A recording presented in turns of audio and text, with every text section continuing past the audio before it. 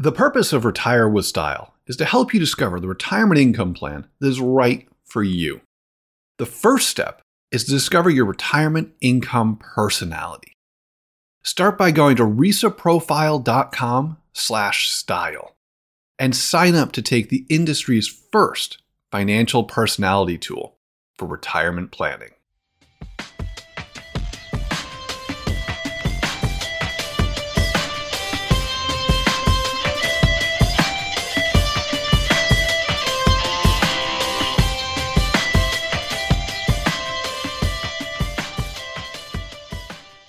Not only have two actors from Law & Order endorsed reverse mortgages, but also the Fonz and Tom Selleck.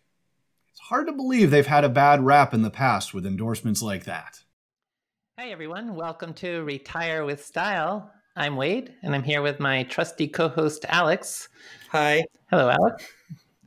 And we're continuing our arc on answering your questions that were part of the live episode we did in early January, but got so many questions. We're just running with it. Maybe 2 months worth of podcast episodes. It's a godsend. It's a godsend. But we're continuing with the theme this week will be on housing and reverse mortgages. This may be a shorter episode, but we did get enough questions that we felt it was worth its own episode to address these. But before we dig into it, Wade, we've got an announcement to make and maybe a little bit of a bone to pick. Well, at this point, you've had the opportunity. The Retirement Planning Guidebook 2024 edition is out there. We did a webinar on it with the retirement researcher community to talk about the tax planning. If you've listened to every episode of this podcast, you've also heard that story already. I've switched over to using effective tax rate management. It's something Joel Sasser does with tax maps and so forth. I think it's a much more useful way to think about the tax efficient retirement distributions. And that was the biggest update in the book. Book is fully out there live. And the other issue is just this is something that it's not new, but it's the first, I posted about it at LinkedIn. Every month or two, people are pirating books on Amazon. And so there was now a retirement planning guidebook that actually looked pretty similar. Black cover, said retirement planning guidebook, had a picture of a map on it, had a different author's name, but otherwise the interior contents, I think they run it either through, they ask AI to make slight modifications to the text, or maybe they translate it into another language and back in English. It's really stilted, but otherwise it was my book, pirated. Who wrote it? Jade Lau? What was that? Who wrote it? I forget the name. Jake something? Or? No. Yeah, it's just FYI. It's like one of those things where, I don't know what they do, but, Wade's book is becoming pretty popular. So I guess they have algorithms. They look at bestsellers and they try to, remake them. It's almost like, wait, you know what this reminds me of?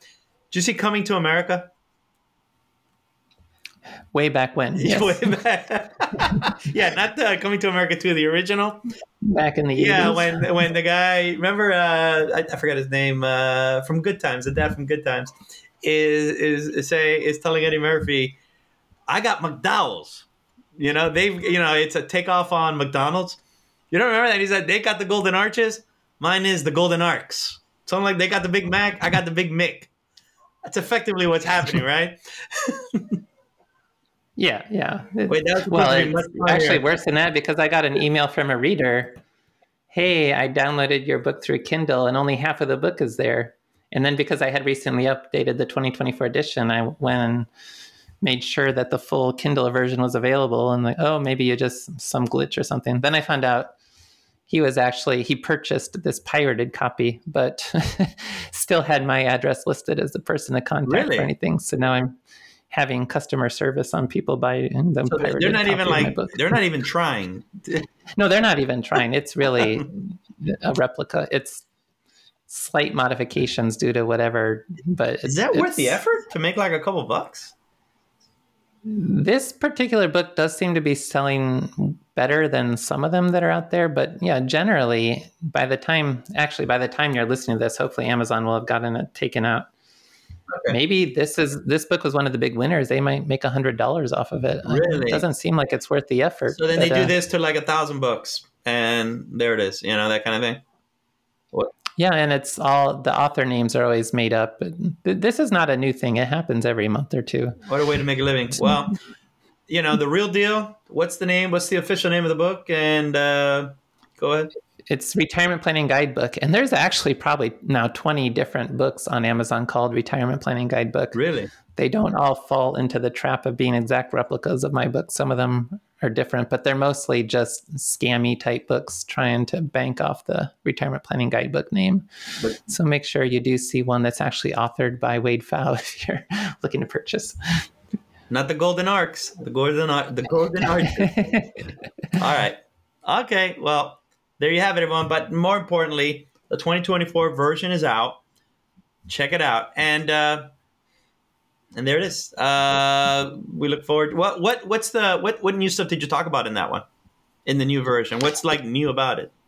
Well, it's updating all the numbers to 2024, and then the tax planning, using tax maps and the effective marginal rate method for thinking about when to do Roth conversions and so forth. Okay. All right. Now for our reverse mortgage portion of the podcast. All right. All right. We had 4 questions. I'll kick it off. On reverse. I'll kick it off. My spouse and I just moved back to Seattle, and we wanted to buy a house. Beautiful area, by the way.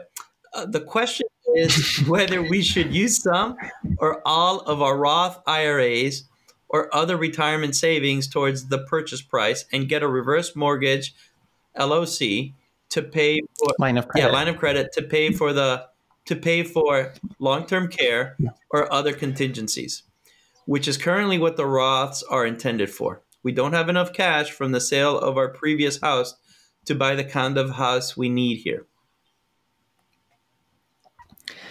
Mm-hmm. Yes. So strictly speaking, I'd be a little nervous about doing what this individual specifically is saying, which is sell off all your investments to buy the house and then rely on a reverse mortgage line of credit for everything else. Another option not mentioned, but you might look at is the idea of the HECM for purchase. You can actually use a reverse mortgage as part of purchasing a house. And that way you won't have to sell off all your investment assets at the same time. You'll have the housing part covered. You may have to sell off some of the investments, but hopefully between the HECM for purchase and between what you're getting when you sell your previous house, you may be able to cover most of the home price this way without tapping too much into your investments. And I'd at least think about that as a more practical way to incorporate a reverse mortgage into the strategy than relying fully on the line of credit because you've depleted everything else. I agree. And this is where I'm going to be a wet blanket, and maybe it's already too late. And I get it. You can look at me and say, yeah, whatever. Right. But with my Dave Ramsey hat on. Right. Yeah. That's another issue here. The last, can you actually afford the yeah, house maybe, it is what it is. Right. And sometimes, buy a house that's affordable. I get it. There's a I don't know. There's a prickliness to that answer, but sometimes we just have to look in the mirror and call it. So there's also that. Right. It's using a reverse mortgage as part of a responsible retirement income plan. And that's where I'm a little nervous about it being a responsible plan if you have to sell off all your investments to afford a much more expensive house. And I don't think the reverse mortgage can completely save that scenario. Alrighty. But the HECM for purchase, at least I would look at that as a better starting point than the purely line of credit as a contingency fund approach. Okay. Next question. How do current mortgage rate levels, and in parentheses, compared to prior ultra low rate environment? So how do current mortgage rate levels affect the evaluation/benefit of a HECM line of credit intended to be used as a buffer asset to mitigate sequence risk? Yeah, this is an important question that's coming up a lot these days because usually you're better off when interest rates are higher for most financial planning tools, whether owning bonds, whether it's annuities, whatever the case may be. Except for having a mortgage. Mortgage was, sorry? Except for having a mortgage. Oh, yeah. Well, if you're a borrower. But the reverse mortgage was the one well, I guess a traditional mortgage too. From a retirement income context, a reverse mortgage is the one tool that benefited more from lower interest rates. So now that interest rates are normalizing again, the question is, did we miss out on our chance to really benefit from using a reverse mortgage? I think the answer is no, that it's not as though interest rates are at historic highs or anything. They're still relatively slightly below historical averages. So it's still within the realm where there can be benefits from using a reverse mortgage. Wait, just because I'm realizing now, we didn't kind of give a primer on reverse mortgage. We're just doing Q&As, assuming everyone knows what that is. Unfortunately, I think a lot of people, when they see a reverse mortgage, they associate, is it Joe Namath who does reverse mortgage commercials now? No, he's a Medicare Advantage guy. Wilford Brimley? No, right? No. Tom Selleck? Is it Tom Selleck? Tom Selleck, yes. Tom Selleck is one of the more recent. The ShamWow guy, is it him? Well, Alec Trebek was doing it. Henry Winkler has done it. Fred Thompson going way back. Really? All right, well. But probably Tom Selleck is who you're thinking of. People don't, like, other than, like, reverse mortgage, oh, that's a scam, that kind of thing. Or that's like a B-level actor kind of pushing it. It can't be good. Those kind of things. What are you talking about when you say line of credit on a HECM, et cetera, et cetera? Just to level set a little bit in case people are just listening in and they're like, I don't even know the first thing about a reverse mortgage, because every time I hear it, I just change the channel. Yeah, good point. And I don't think we've done an ARC on reverse mortgages. No. It's probably come up in the context of Q&A type things before, but yeah, we got to do an ARC at some point. Get in line. I do have a 2024 updated. Get in line. Got so many. I think long-term care is the next one. We're even getting questions for it, but I'll stop. Go ahead. Yeah. Long-term care is our next ARC. But I wrote a book. My first book was on reverse mortgages, and I do have a 2024 updated edition out. It's really it's a way to create liquidity for your housing wealth. So you have an investment portfolio. We're all used to, okay, I'll spend from my portfolio to fund my retirement expenses. But homes are not liquid like that. You either have to sell the home to be able to spend it, or you can try to use a traditional home equity line of credit, but that may not work so well because they can be frozen or canceled, especially during market downturns when you might want to really tap into that buffer asset resource. So the home equity conversion mortgage program, it's administered through the federal government. It was created in 1987. It's a way to create liquidity for your home. If you use a variable rate home equity conversion mortgage, which much more than 90% of HECMs are variable rate HECMs. There is also a fixed rate option that doesn't have the line of credit. But if you have variable rate HECM, you have a line of credit that grows at the same rate the loan balance would be growing. And so if you have to be at least 62, but if you open this, you let the line of credit grow, you can have a significant contingency fund to use in retirement, and it's a non-recourse loan. You don't give up the ownership of the home as part of the reverse mortgage. If the loan balance due is less than the home is worth, your heirs or you or whoever the case is can sell the home, refinance the home, pay off the loan balance, and keep the home. If the loan balance is greater than the home is worth, then it's non-recourse. You can effectively hand over the keys to the home and not be on the hook for the difference. There's setup costs, there's insurance premiums that go in part towards providing those advantages to the consumer, because the mortgage insurance fund will make the lenders whole. But that's the idea. You can potentially set up this home equity line of credit, growing line of credit, and use that. That's what the first question we addressed was about. If I spend all of my investments that were meant as my contingency fund to buy the house, can I open the growing line of credit on the house home equity conversion mortgage and then tap into that as needed to cover contingencies throughout retirement? And that benefited more when interest rates were low because you get a higher initial borrowing capacity. The line of credit would grow more slowly if interest rates were lower, but usually you benefited more from higher initial value with less future growth versus when interest rates are higher, less initial borrowing capacity, but greater future growth.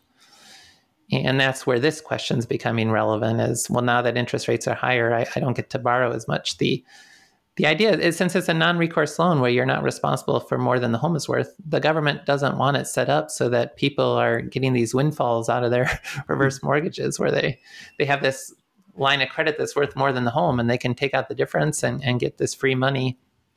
So they try to design the program so that doesn't happen. The idea is by age 100, they don't want the borrowing capacity of the reverse mortgage to be worth more than the home. So it's just a present value calculation at that point. If interest rates are low, you can borrow more initially because it's going to grow at a slower pace. So it's less likely to exceed the home value. If interest rates are higher, you're forced to borrow less initially because there's greater risk that anything you borrow could grow to be worth more than the home is worth. Gotcha.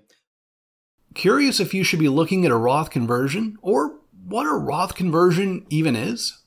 Head over to McLeanAM.com/Roth to get McLean's free ebook, Is a Roth Conversion Right for You? And learn about when you might want to do a Roth conversion and when you might not. Just head over to McLeanAM.com/Roth to download your free ebook today. Wait, another thing I'd like to address, it's a question, since we're talking about a topic that's not well known, it's more niche, but it should be at least in the arsenal. What are the kind of the reasons in the popular media or the like, why, or an advisor talking to somebody, why a reverse mortgage suggestion is frowned upon? That people just don't think about it. And this happens. I remember when you first wrote the first edition of the book, we had a client, Kyle. Kyle had a client, and he mentioned the reverse mortgage, and the client, asked a friend, "Hey, talking to my advisor," and this person was a spendthrift, and it was just like going through the assets, and even though you say it's like, yeah, whatever, send me the wire, that kind of thing. And ultimately it's their money, so it is what it is. But Kyle even recommended a reverse mortgage just to be a little more liquid. And she mentioned it to, I think, an advisor friend. The advisor friend was like, "That's crazy. If the whole kind of myths thing, the misconceptions about it, that's crazy. You should never do that." And that client ended up leaving, even though it was the right advice, just because the word of reverse mortgage was like saying Voldemort or something like that. Right. So since we're on the Q&A and we got plenty of time, what are these misconceptions that folks have? And listen, we don't care, what you use or don't use. We're just trying to apply the right tool for the right situation. Wait. Well, the biggest misconception is that most people just think you're effectively giving up your home if you use a reverse mortgage. And that was never the case, at least not with the home equity conversion mortgage. That there are some proprietary reverse mortgages out there that also you don't give up the keys to the home to just have it. But I think that's the biggest misconception. Also, in the conventional mindset, when people talk about reverse mortgages, they're usually talking about last resort type scenarios where the individual had no other options. They spent all their other resources, and now they tap into the reverse mortgage. And there's two different negative media articles that could come out of this. One is the children thought they were going to inherit the home, and then they find out that their parents actually spent the home equity on their own retirement rather than leaving it to their kids. And then they run off to the journalists saying, "Oh, look, this reverse mortgage took my inheritance." And those articles usually miss out on, well, it wasn't your money anyway. It was your parents, and they wanted to use it for their own retirement, and they did. And so tough luck to you. But the article usually still ends up as somehow this was a bad thing to do. The other potential, no, go ahead. I was going to, heaven forbid the kids work, but go on. The other potential negative story is when it's used as a last resort, there are homeowner obligations. You have to pay your property taxes. You have to maintain homeowner's insurance. And if you don't, there can be a foreclosure. And so then you can get the story about 80-year-old foreclosed upon by reverse mortgage lender because they didn't pay their property taxes or they didn't do basic home upkeep or homeowner's insurance.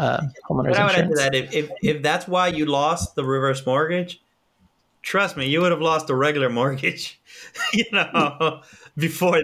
These were your problems.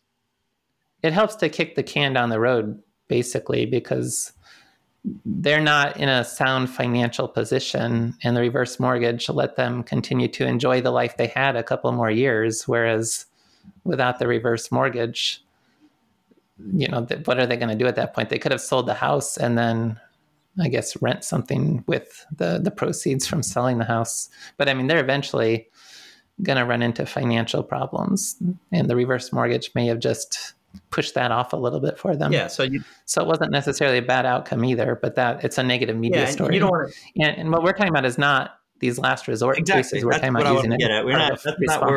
That's not how we're framing it. Going back to the kids, though, what could the kids pay off the reverse mortgage and keep the house? Yeah, if they want. That's another misconception. Is a lot of people think their kids want to inherit the house, which is usually not the case. But if it is, yes, they can. This whole idea of using it as part of a responsible retirement strategy is helping to manage the sequence of returns risk and so forth. Money is fungible. And if you borrow from the reverse mortgage, you may have less in the home equity bucket, but that can help facilitate having more in the investment bucket. And so the kids inherit the value of the home through their investments, and they're better off. They've got a bigger net legacy at the end when it was done as part of a responsible plan, not when it's the last resort where there's not going to be anything anyway, but as part of the responsible plan.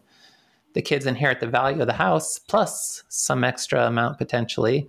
And then if they did want to keep the house, yes, they can pay off the loan balance. It's non-recourse again. So they actually 95% of the appraised home value, they can, if the loan balance exceeded that, they can pay that and keep the house. And if they want to refinance that into a traditional mortgage, that's also a potential option for them.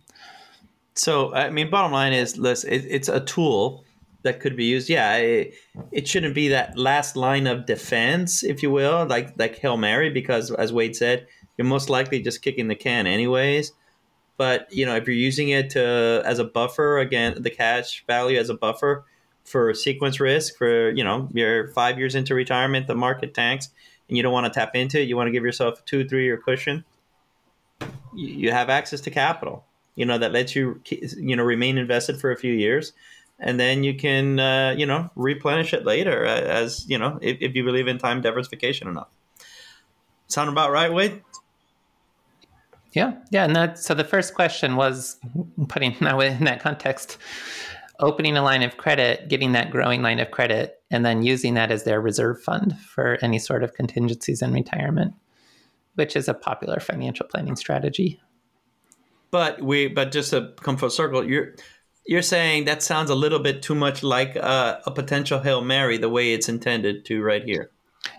Well, yeah, that's where we were a little concerned. Is this truly a responsible retirement plan if we're having to use all our investments to purchase a house and then going to rely on the reverse mortgage to save any other issues that come up? Like essential expenses and stuff like that. Well, the question didn't get into enough details. It sounded like they've got their essentials covered already. It's just if they have a spending shock, they don't have anything to help. Yeah, I think sometimes it's just live within. Well, I don't want to get into a preachy sort of answer, so I'll leave it at that. The next question we did, did we? We did, which is the low interest rate environment. It's effectively the present value. So this is kind of one of the few times where high interest rates go against you because the amount you can borrow is less because the bank doesn't want to, be out of pocket more than what the house is worth. The next question. Well, the mortgage insurance, the U.S. government mortgage insurance fund, it's really the one that doesn't want to be. the big bank.